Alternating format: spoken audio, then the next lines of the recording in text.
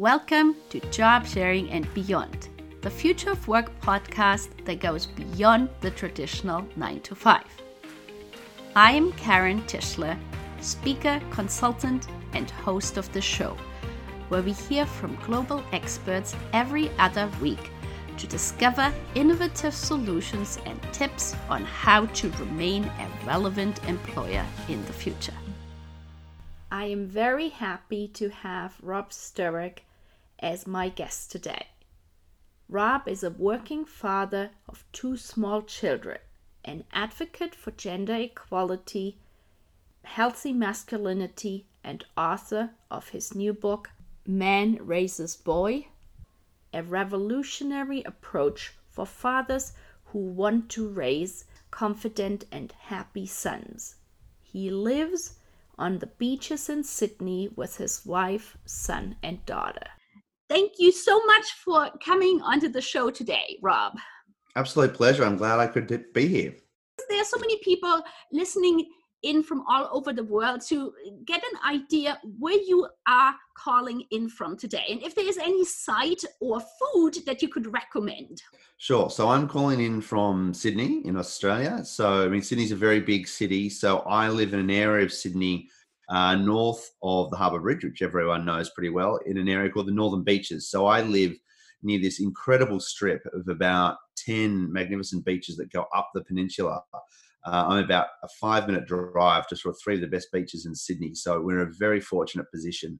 It's a place I take the kids often during summer to have a splash around. It's very amazing.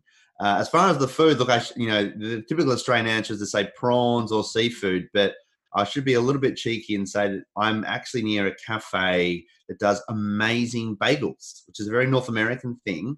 Bagels is not an easy thing to get in Sydney. Normally it's just very doughy round bread, but there's a place that's only about 10 minutes up the road from me that actually does proper American style bagels, and I love them. So that's sort of my go-to local cuisine, even though it's not really local.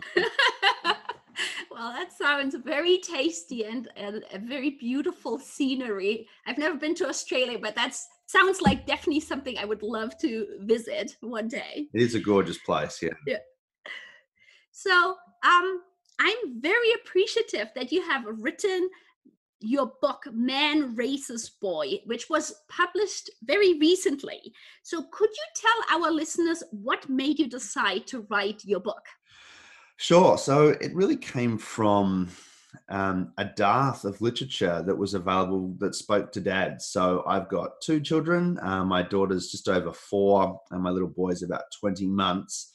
And I was someone that never really considered having kids. I never really had small children in my life. I never babysat. So as I was approaching fatherhood, you do what, a lot of parents do. You look around for literature and writing that speaks to you and can help you sort of feel better and more comfortable about the new world you're about to enter into. And there just really isn't a lot for dads. There certainly isn't a lot for dads in Australia. Globally, in the Western world, it's a similar trend as well. So as I sort of settled into new fatherhood, I started writing short pieces myself, just very much not from a place of expertise, just sharing experiences of the trials and tribulations of being a new dad and what life was like, and particularly from the bent of trying to be a very active dad. So I didn't just want to be the absent father that was working all the time and not home doing the caring. So my writing was really around how do fathers be more involved in caring for their kids. And it evolved into this book. So, the book is really trying to share experiences with other men and other dads about what it's like to be active and involved in being a father, with young children in particular, how you try and juggle the career the way working mums have done for decades. And then also trying to get dads to see just how important they are in raising young boys to be good men. So, Australia is a very blokey, very masculine country still. That comes with a lot of vices as well. And the last part of the book is really trying to help dads think through the way they can be a very good father and helping to raise their boys to have a set of values that makes them a really respectful, healthy man when they're into adulthood. This is it's been a very fascinating book to read. And one of the quotes that I really loved is, fathers can do absolutely everything a mom can do except breastfeed. I just thought that was one of the best quotes because I think that's just so true. Yeah, absolutely. Look, and it's funny, like it feels strange in a way that in 2020 it has to be written and said as if it's a profound thought. But it kind of still is to a lot of people. And I think, what I've experienced in Australia and in the writing of the book too, is there's a lot of very embedded cultural myths around what mums and dads can and can't do. And a really big one here still is that dads aren't innately good at caring. And if they are going to be carers, they're not going to be as good as mums, and they're going to be sort of well-meaning but bumbling and, just not up to scratch.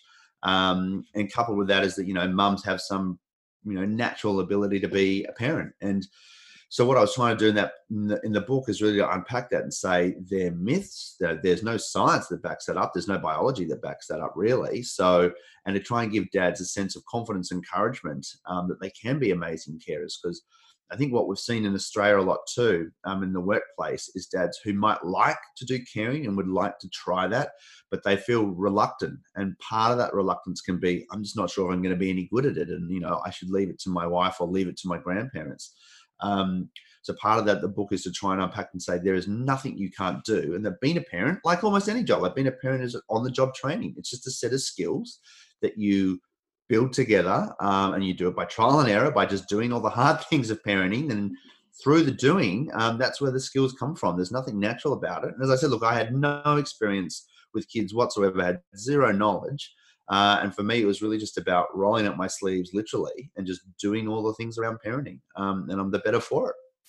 If you or a mom wanted to try and go back after a long period of time and is explaining to a potential employer what type of skills she has or he has learned, what would you say? Top 5 skills from the unpaid caring?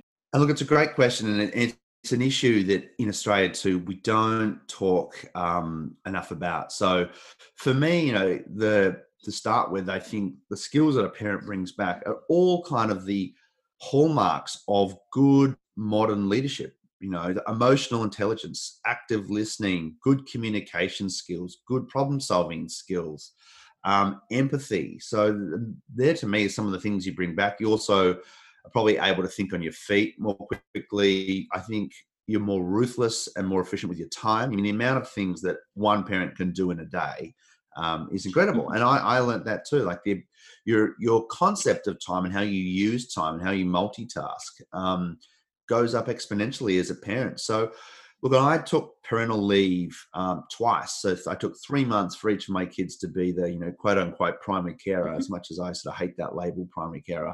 And I thought the same as everyone else. I thought, well, I'll be out of the workforce for 3 months. I'll sort of get a bit rusty, and then I'll have to be trying to get back into work mode when I go back. And it was only when I went back to the office and put my feet on the desk, I realized I brought back all these other skills as well to serve me really well to this day. And I work 4 days a week part-time. So the ability to multitask or to be super organized, to prioritize things and to be efficient with time, it's just so critical in the week. So that's something I think we've been better in Australia about mums seeing that there's the skills they take back. But we still, as far as dads goes, dads still see leave or taking leave to care for children as kind of career suicide. To show that they're not serious about their career and they're kind of taking the foot off the pedal. Where we can talk more about those sort of skills, like, no, it's not only do you get wonderful time with your children and you get to support your family at home, you'll actually bring back all these great things that will really help you. And it really, all those skills go across almost every profession. Like every profession needs them in some way or another at some point in time. So I think that's a part of the conversation that's still lacking, is that you're actually going to be more skilled when you come back. Thank you so much. I so agree with this, and it is very good to, hear from your experience. And now you were saying that you are currently working 4 days a week. So what is like flexible work arrangements like this in Australia like? Is that very common, or how did that work out? Yeah, so I mean, it started with me before we had our daughter. So she was born in 2016, and my wife and I, even before that, have tried to run a very equal household. Just equal in terms of running the household. We respected one another's careers equally. So we had a discussion before our daughter was born about what's the best way to set up our family so we can sort of, again, be equal and run an equal household. And so we actively started thinking about, well, how can I work part-time as well? But it's funny, I mean, we started the way almost every couple does, is we just defaulted to, well, I'll work full-time and my wife will work 3 days. And then we sort of looked at each other after a while and said, well, why is that the case? Why do we need to do that? There's no compulsion. Like, you're just as important in your career. So why would you work less? And so that made us really unpack some of those assumptions that were already built in. So I sort of went back to work after my parental leave, my extended parental leave, with a very clear intent of working part-time. As far as in Australia, there's about 500,000 mums who work part-time. There's next to no dads. So about 5% of fathers work part-time. So it's minuscule. And I think it sort of goes back to what we were talking about a bit earlier. I think a lot of dads don't see themselves as carers. And even if they are going to see themselves as carers, very few even think about how they could readjust their work life to have more family time or to be sort of more active at home. So there really is not a lot of dads that work part-time. You'll hear anecdotal evidence of where there's pockets, but it's just super rare still. And we have in Australia about 80,000 stay-at-home dads, which is, again, we've got about 5.5 million dads in Australia of all ages and types. So 80,000 staying at home is really statistically that's significant. So part-time is really rare. And I would say also, to like the focus of your podcast, job sharing too, by men, I think is, again, it's not even in their mind. They're not even in their thinking. That's something else we should be talking about. I was very surprised when I did my research on job sharing that in Europe, in Germany, Switzerland, England in particular, that there is a lot of job sharing, and that, for example, at SAP, there are definitely also on the management level either man-woman job sharing team, or 2 men actually. So I feel there is definitely, some best practice examples that I've learned about, and I hope that can spread across different countries. Now, you were saying that there isn't so much part-time work, and then you mentioned in the book that the Diversity Council of Australia found that 37% of young fathers had seriously considered leaving an organization because of that lack of flexibility. Now, with COVID and more people being able to work from home, do you feel, or have you seen, has the situation changed? Organization becoming more flexible about, continuing with the work from home, or what's the situation? Yeah, look, I think we have seen a real increase in flexibility, like a lot of places, around the world. I think a lot more men have been working from home. A lot more bosses are becoming more flexible and understanding about working from home and flexible hours. So there's strong evidence that's emerged in some of the initial research that come out of the last few months that lots more workers, men and women, are working from home, working flexibly. And beyond that, a lot of them want to keep that some level of flexibility and some level of working from home when the new normal, whatever that looks like, starts to come into shape. The challenge with that, I think, is there's also a bunch of workplaces and industries that are kind of already defaulting to going back to how it was. Like, what's the quickest way we can get everyone back in the office and maintain their safety and health as well? So again, there's some people, and it's fair enough. If people are only used to working in an office, it makes sense that they kind of default to, well, how do we get everyone back to the office? We're seeing some employers are leading the charge and saying, we realize this is sort of a circuit breaker of how we can do things differently. And even some industries and some workplaces are seeing that they can, reduce their office space and reduce their rent, reduce their overheads and stuff like that, as well as give employees the flexibility they want. But others, I think, are just like, well, how do we get back to the way things were? So some employers are leading the charge, but in other industries, it's going to be employees just sticking up for themselves and saying, I actually want to keep this level of flexibility. It's been really good for my life. And I want to try and work it into the job. And I've personally just had that conversation at work this week. We've got a very graduated program for how people return back to the office. And they've been checking in with everyone to say their level of comfort. And I was quite honest. I said, well, there was the initial stress and anxiety over the health pandemic in Australia, but then when people got settled and things became more regular and in the routine, it actually, our quality of life as a family went up. There wasn't a commute at the beginning and the end of the day. We weren't Right. rushing to daycare and then to home to quickly feed kids before putting them to bed. We bought back some hours in the day and bought some flexibility in the way we worked that actually just allowed us to breathe a bit more slowly throughout the week. So we're very much my wife and I are both of the mindset of how can we keep some of this flexibility going forward, because it's good for all of us. Like, we absolutely understand that there has to be some office time, to be sure, but it doesn't all need to be in the office anymore. Yeah.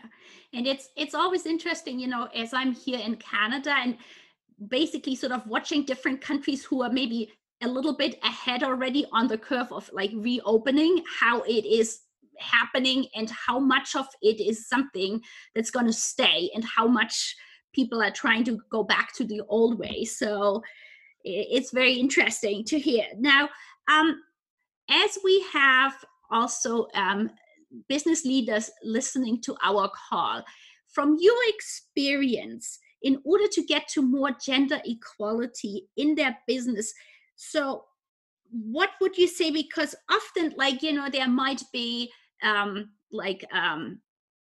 mom group or something focused in particular on mothers, but that could also make fathers feel more excluded. So could you sort of tell me a little bit more about that?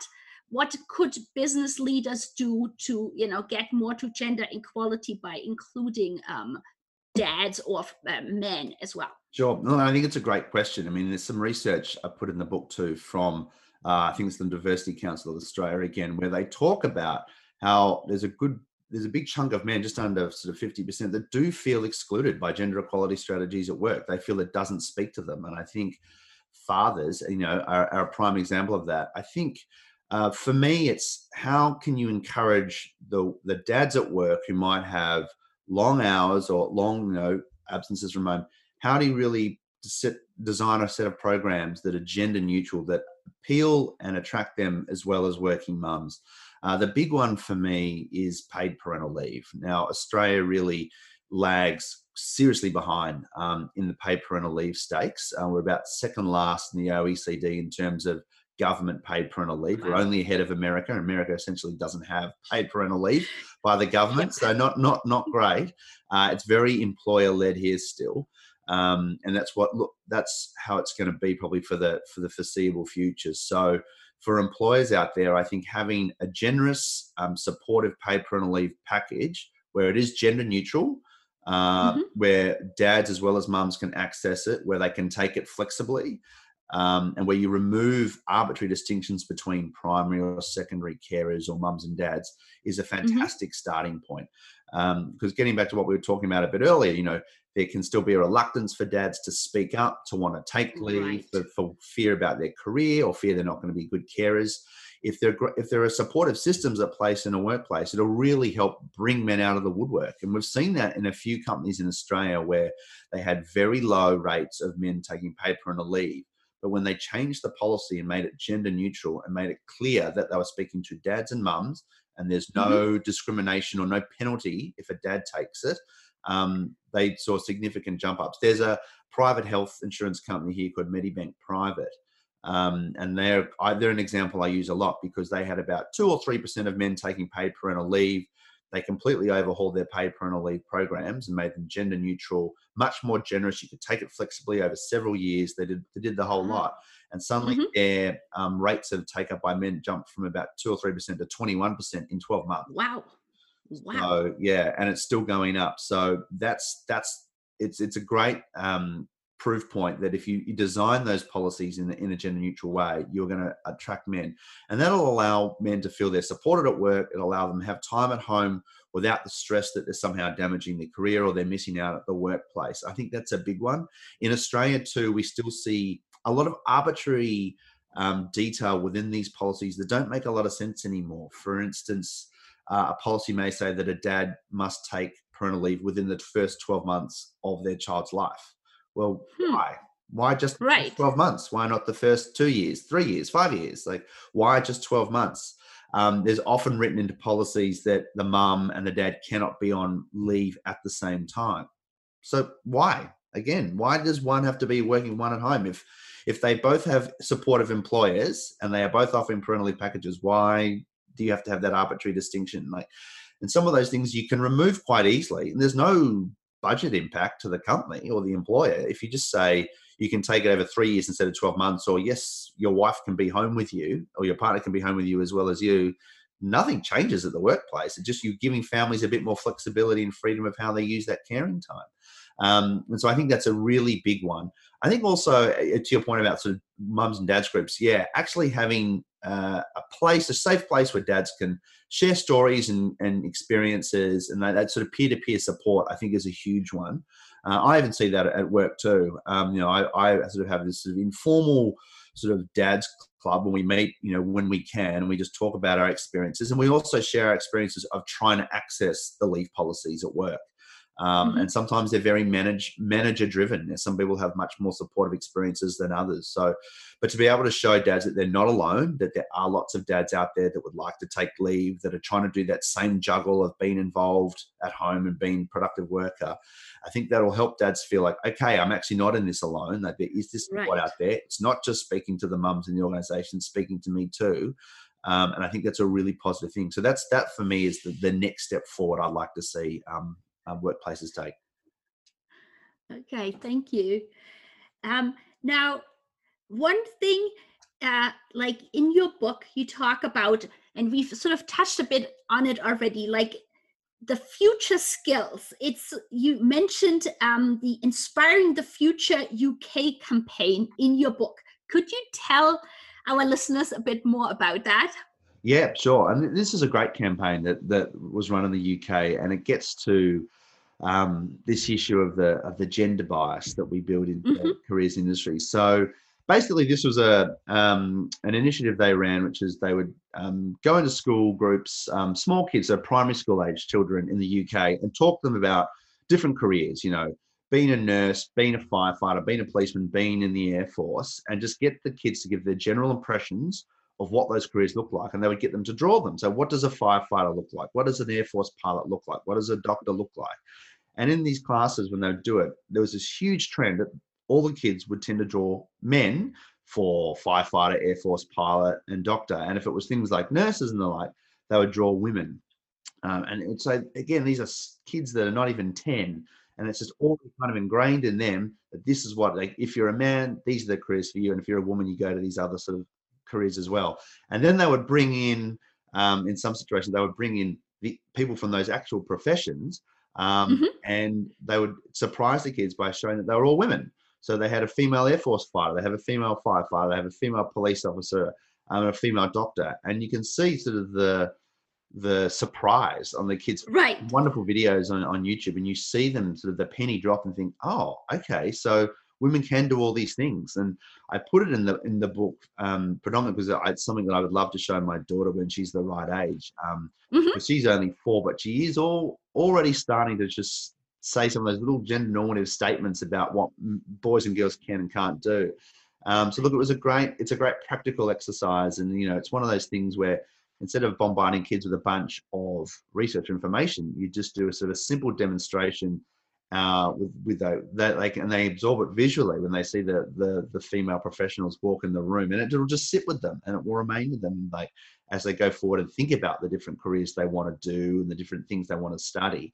Hopefully, some of those gender barriers will be broken down. I think it's a fantastic thing. I'd love to see us do it in Australia too. We could desperately use that sort of initiative too. Right.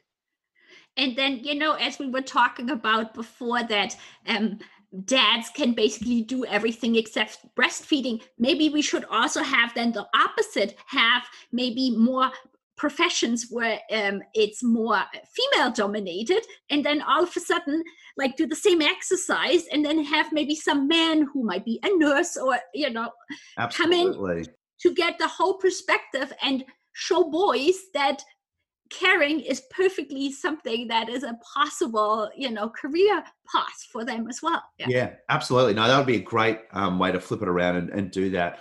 And in Australia too, that would be things like nursing, or even, ballet is an example that I mentioned Right. in the book, where, that has absolutely labored under a misperception in Australia of being a kind of wimpy, girly thing to do if you're a bloke. Mhm. But as Yep. the research shows, there's some of the most sort of they're some of the fittest, healthiest athletes on the planet. They perform Right. 7 times a week. Their Right. their cardio and their strength and their tone is sometimes stronger than most other professional sports. So why do we have this perception that it's somehow not a real sport, or it's not a real profession? So even those sort of small examples, I think, would go a long way to breaking some of these gender norms we still have. Yeah, and it's like last week I was attending an online seminar. It was for women in male-dominated industries, and so I honestly don't know if the opposite of an organization exists as well. And I think that would be, if if it doesn't, that might be another thing to just kind of you know get people to switch more and see that regardless of gender, any type of job is really available for them. So I have to say, Rob, I could be talking with you forever. It's And a fascinating area. yeah, but I know we have a limited amount of time, so I just wanted to make sure that is there anything we haven't talked about that you would still like to cover to make sure that our listeners can know about? I think, as far as other things to talk about, I think job sharing is an important one, because it's Hmm. just not really mainstreamed or front of mind in Australia still. I think we still default to full-time work, particularly for men. In Australia, I think about 92% of fathers are working, and 90% of them work full-time. As I've Wow. said before, about 5% work part-time. I think job sharing would be similarly low figure, if be almost non-existent in Australia. So it's something we should be thinking about, and trying to embed in the way we do work now, particularly as coming out of COVID. In Australia, like a lot of places around the world, the employment situation is looking pretty dire and pretty fluid. And people are going to want to be able to think about creatively around how you sort of set up your workforce for whatever the new normal is, and job sharing should be a big one. It tends to still be working mums in sort of female-friendly or female-dominated industries that would job share, and a lot of companies, I just don't think, have it as part of their strategy. They sort of still trying to hire one person for the role. I guess they don't think about how that role could be set up to accommodate more than one person, so that you sort of get the skill sets you need, and the work obviously gets done, but you're actually being a bit more flexible for people's different sort of family lives as well. And look, I never thought of it either, and even when I was trying to be really creative and really involved at home and think about a way to set up my career so it was family friendly, I got to part-time work, which is good. I guess not a lot Hmm. of men did, but I never considered job sharing, or even looking at job sharing arrangements if they were on offer, and I should have. And it's something I should be thinking about, going forward for the next however many decades I'm working, is where that's going to be useful. Particularly, I'm going to be going to a stage of life too where the kids will be at school, and you're going to have those funny Right. school hours where they need to be picked up at 2:30 and all the like. So something like a job sharing would be great. And I think for a lot of working parents too, that to have the feeling that you're not actually just dropping the ball, so to speak, with work, that's just not sitting there piling up, that someone is there, pushing it forward, and you sort of stewards of the work together, that you've got that extra support. I think for the mental health and the mental load for parents, it would be an enormously beneficial thing. Yeah, I've interviewed several people who have done job sharing for a long time. And for example, Maggie Pickett did job sharing in England for 23 years with the same Wow. partner, and across 7 different jobs, and they got promoted twice. And what was very interesting, just as you said, they tried the hardest never during the time that the other person was working to contact them. So it really was like out of sight, out of mind, because they felt they had full trust in the other person, that they could be enjoying, whether that was family life or whatever they were doing, while the partner was at work. And also what I had never thought about is the energy level that comes by job sharing, because basically in their case it was Monday to Wednesday, the one person, Wednesday to Friday the other, that the second person comes on Wednesday fully of, fresh of energy and ready to go. And obviously if you have two partners, you want to sort of show to their partner what you have done in the time while the other one wasn't there. And so they said, she told me twice what happened when they moved to a new position. They were actually replaced by two full-time people, because they had so much energy, and they did like their productivity was really high. And the other thing she was talking about was like having a sparing partner, right, where you can then sort of discuss problems or new ideas. And so I thought it was very fascinating, and I really hope that is some model that spreads much more around the world, because in Switzerland it is very active, and in England and in Germany as well, and in the US, but I would say Canada is still very much behind.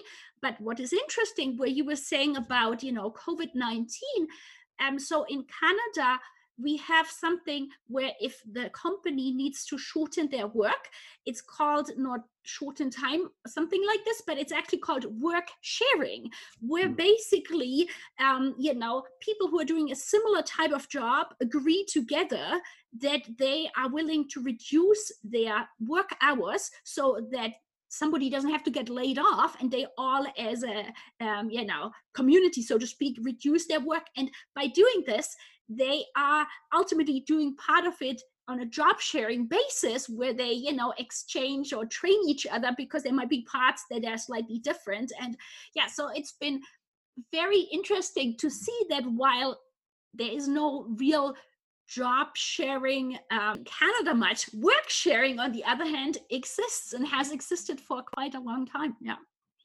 That's really interesting. And I think for Australia, one of the benefits of being a laggard in some of these areas as far as creative workplaces is that you can see what works well in the other parts of the world and you can adopt it. So it's not like we would be leading the charge on this. And if there is industries or employees who are like, well, I don't know that would work, or that's not going to work for me. If you can point to like Canada or England or Switzerland, say it's similar industries and it works. If you embed it properly in Australia, it can take off again. I think that is one of the advantages that we have, is we kind of are so far behind. We can look at leading practice and pick and choose what we think works well, and just do it here as well.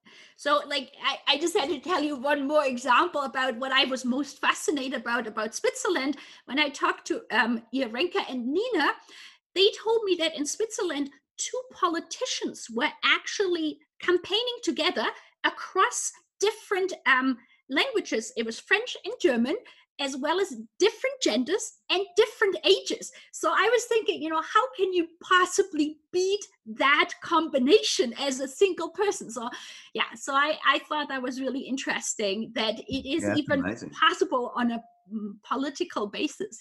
Mm-hmm. Yeah, I would love to see us eventually get there, that we're still at the point of, if a female politician brings her baby to the parliament, some of the countries impressed and some of the countries outraged. So that's where we still are. Yeah. Well, so it was really fascinating talking with you. Now, where can our listeners find you, Rob? So in a couple of places. So I'm on Twitter, just with my name, at Rob Sturrock. On Instagram, I've got an account too. I just sort of share some of the research and share some of the sort of ups and downs of life with young kids. That's with my book title. So that's at Man Raises Boy. And on LinkedIn too. So LinkedIn, I think, is a good community for these sorts of discussions. I think a lot of people are on there talking about what the workplace looks like right now. So I'm on there, LinkedIn too, as Rob Sturrock in Sydney, Australia, and hopefully the book cover and the pictures will give it away. Well, thank you so much for coming on the show, Rob. Absolute pleasure, and I'm delighted we could talk. Thank you. Before we leave, a shout out to the upcoming excellent online panel discussion, including a special guest, that Rob is co-hosting leading up to Australia's Father's Day. It is titled Father's Day 2020. Can a pandemic accelerate dad-friendly workplaces? It takes place on Thursday, September 3rd from 12 to 1 p.m. AEST. Please look for more details on how to sign up in the show notes. Also, if you liked listening to the show and want to learn more about previous episodes or get in contact with us, please head over to our website, Emily's Path Consulting, which is emilyspath.ca. Thank you so much for listening to the show. We hope you gained valuable insights and new ideas. To keep listening to future episodes, please head over to iTunes or your favorite player and subscribe and give it a rating. We would very much appreciate a review and for you to share it on social media, so more people can start innovating in how they offer employment. Until the next time, goodbye!